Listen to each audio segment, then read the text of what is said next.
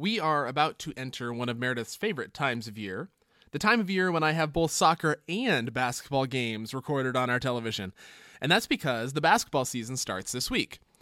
Lakers Clippers is set up to record on the old DVR Tuesday night. I was listening to a podcast previewing the season this week where the guest was a former NBA coach named Jeff Van Gundy, who is someone I followed over the years because his dad, Bill, and my grandpa coached together for decades at a high school in Northern California.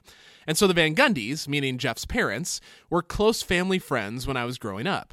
Jeff is a common guest on some of the podcasts I have in rotation, and he is hilariously predictable in one area, which is that he is always on the side of the coach. If there's ever any question about who is at fault for a team's failing, well, it's the players or the organization. And if there's any question about who should get credit for their success, well, it's the coach, obviously. Jeff has been shaped to see basketball like a coach. He grew up watching his dad coach basketball. He's coached since his early 20s in high schools and colleges and the pros. His friends were coaches. His heroes were coaches. And all that shapes the way he sees a situation where a coach is being criticized. He knows all the challenges that might prevent a coach from doing what all the critics are saying he ought to do, and he knows how much work it takes to be successful. He has been shaped into a coach-shaped person, if you will. What has shaped you? You probably could name people, experiences, influences that have helped form you into you. And that issue, what is it that shapes you, is the one that Jesus is getting at in the passage from John 3 that we're looking at this week. This is a familiar one to many people, but it's often misunderstood too. And so I want us to go into reading it with that question in mind. What shapes us? There was a Pharisee named Nicodemus, a leader among the Jews. This man came to Jesus at night and said to him, "Rabbi, we know that you are a teacher come from God, for no one can do these signs that you do unless God is with him." Jesus said to him, "Amen, amen, I tell you, no one can see the kingdom of God without being begotten from above." Nicodemus said to him, "How can anyone be born after having grown old? Can one enter a second time into a mother's womb and be born?" So this Pharisee comes to Jesus at night, probably at least in part so as to do it secretly, but John draws attention to the fact as a way of highlighting that those who are in darkness are seeing the light of Jesus, that Jesus' signs are bearing witness to who he is. And playing on this idea of Nicodemus being in darkness, John shows him being unable to understand what Jesus is saying to him. It comes at the end of verse 3, where in the original Greek, John gives Jesus' words as having to be born ek anothein, which has two primary meanings. One is born again, which is how Nicodemus understands it, and ironically, how many English translations translate it. And we can see that this is how Nicodemus understands it, because his reply is to wonder about how an old man can be born a second time, born again. But there's another meaning too, and that is the primary one that Jesus is trying to get across, and that is born from above. Or as Marian Mai Thompson translates it here, begotten from above, because she wants to highlight that it is the source of the birth, not the birth itself, that Jesus is calling attention to. So begotten from above. And we can see that this is how Jesus is meaning the phrase by his response in verse 5. Jesus replied, "Amen, amen, I tell you that no one can enter the kingdom of God without being begotten of water and the Spirit. For whatever is begotten of the flesh is flesh, and whatever is begotten of the Spirit is spirit." Begotten from above is clarified in these verses as being begotten of the Spirit, because Jesus is using from above as a metaphor, up there, the heavens, where God is, begotten from there. Jesus is referring to the source of the life that comes from God through the Spirit, as opposed to life that comes from the world. And it's important to note here that Jesus is not saying physical world, flesh, bodies equal bad, but spirit equals good. That's been a common misreading of Jesus' words over the years. Instead, he's asking that question, what has shaped you? Is it this world, or is it God's Spirit? Because only if you have been shaped by God's Spirit is it possible to experience the life of the kingdom of God? This is similar to Paul's words in Romans. Do not conform to the patterns of this world, but be transformed. The patterns of this world naturally shape us, but the inevitable outcome of those patterns is death, not life. And Jesus wants us to have life. Riley was a fairly high-maintenance baby, and I was spectacularly terrible at handling it. Especially when I felt like I had done the right things, quote unquote, and it just hadn't worked. He was still hungry, not eating, and screaming his head off. And so was I, usually. It was far and away my darkest stretch as an adult.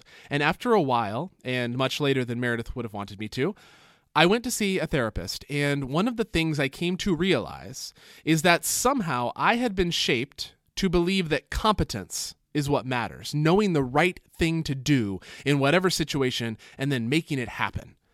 And here I was confronted with the most important thing I'd ever had to do, take care of this baby, and I didn't know what to do. I had no idea how to do it right. And so I took it out on Riley as if it was his fault, because clearly I was not the sort of person who was incompetent. I had been shaped by the world. And had I continued down that path, it would have led to the death of my relationship with my son, eventually. But when I, very imperfectly, I assure you, when I opened myself up to being shaped by Jesus' grace, which means my competence does not affect who I am, that reality then allowed me to extend grace, both to myself and to Riley. Many of us, I'm sure, can think of times when we or others around us have been shaped by the world, maybe by a belief that security in the midst of scarcity is what really matters. And that leads, inevitably, to anxiety and striving.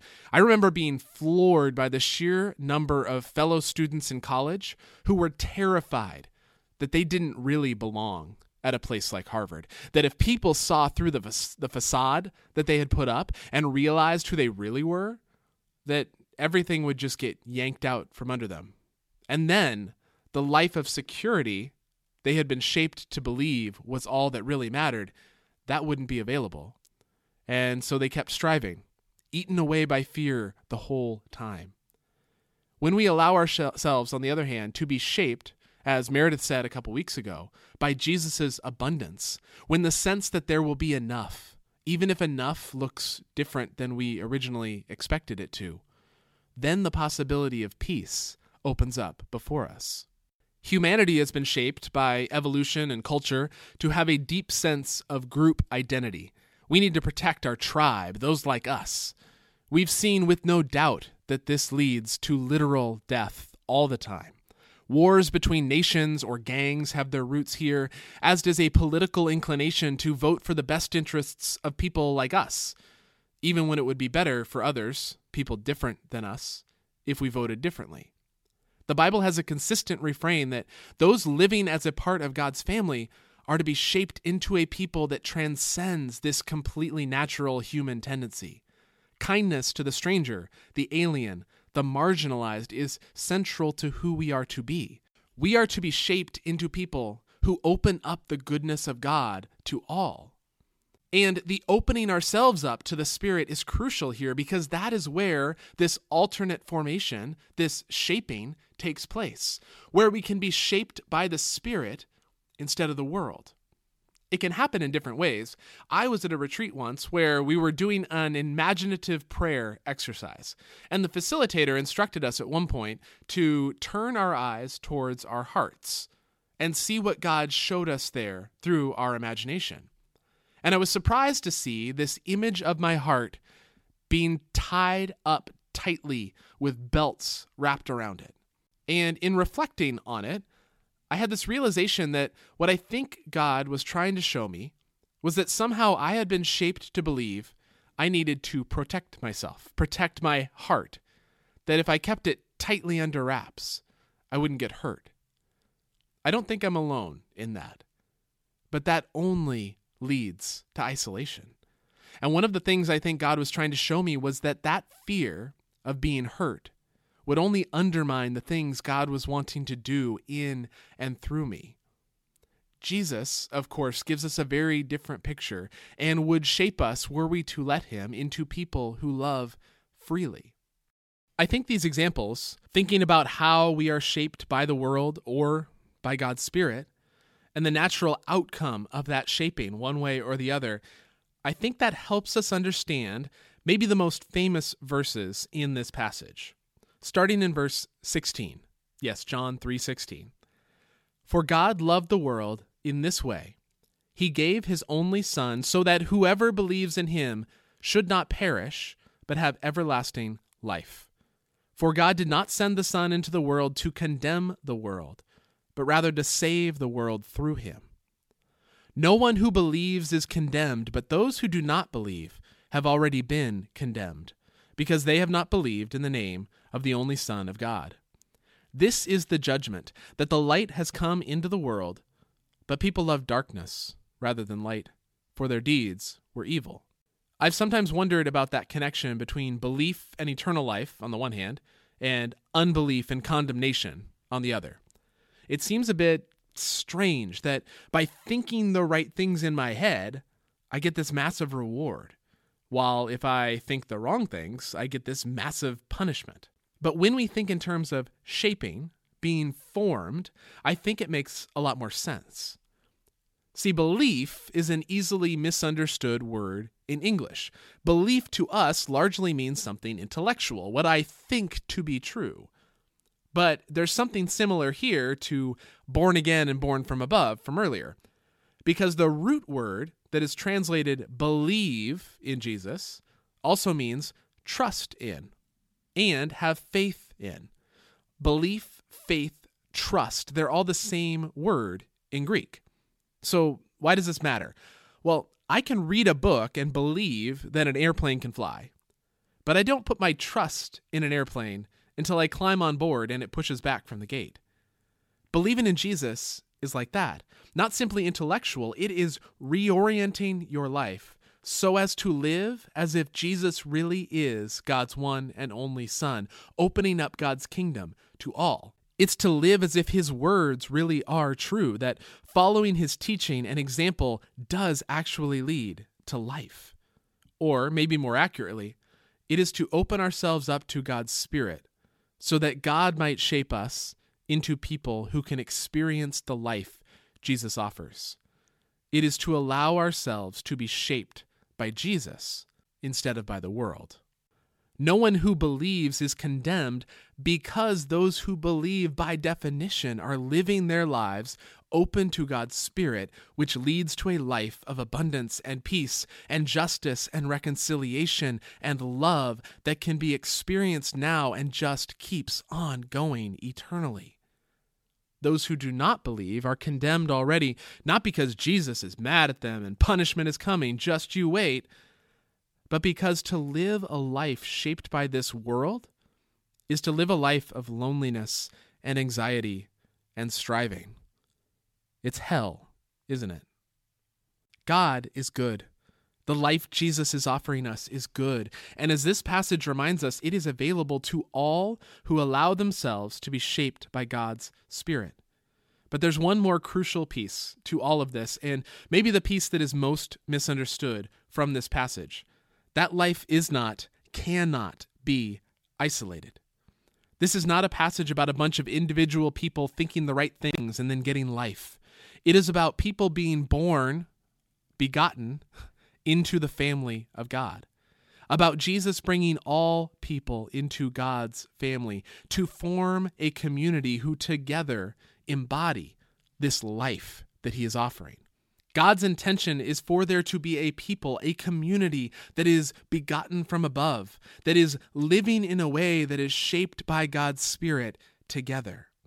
And if there are little outposts begotten by the Spirit, living out the fullness of God's abundant love in their relationships with one another and towards their neighbors, living sacrificially, opening their doors wide to all the diverse people God is inviting to come to know Jesus, following Jesus in doing justice and in becoming who God made them to be, all because they are opening themselves up to God's Spirit together, if those outposts were to exist, what an impact they might have on this world. We want to be that sort of community that is shaped by God's Spirit because it is made up of people who are shaped by God's Spirit.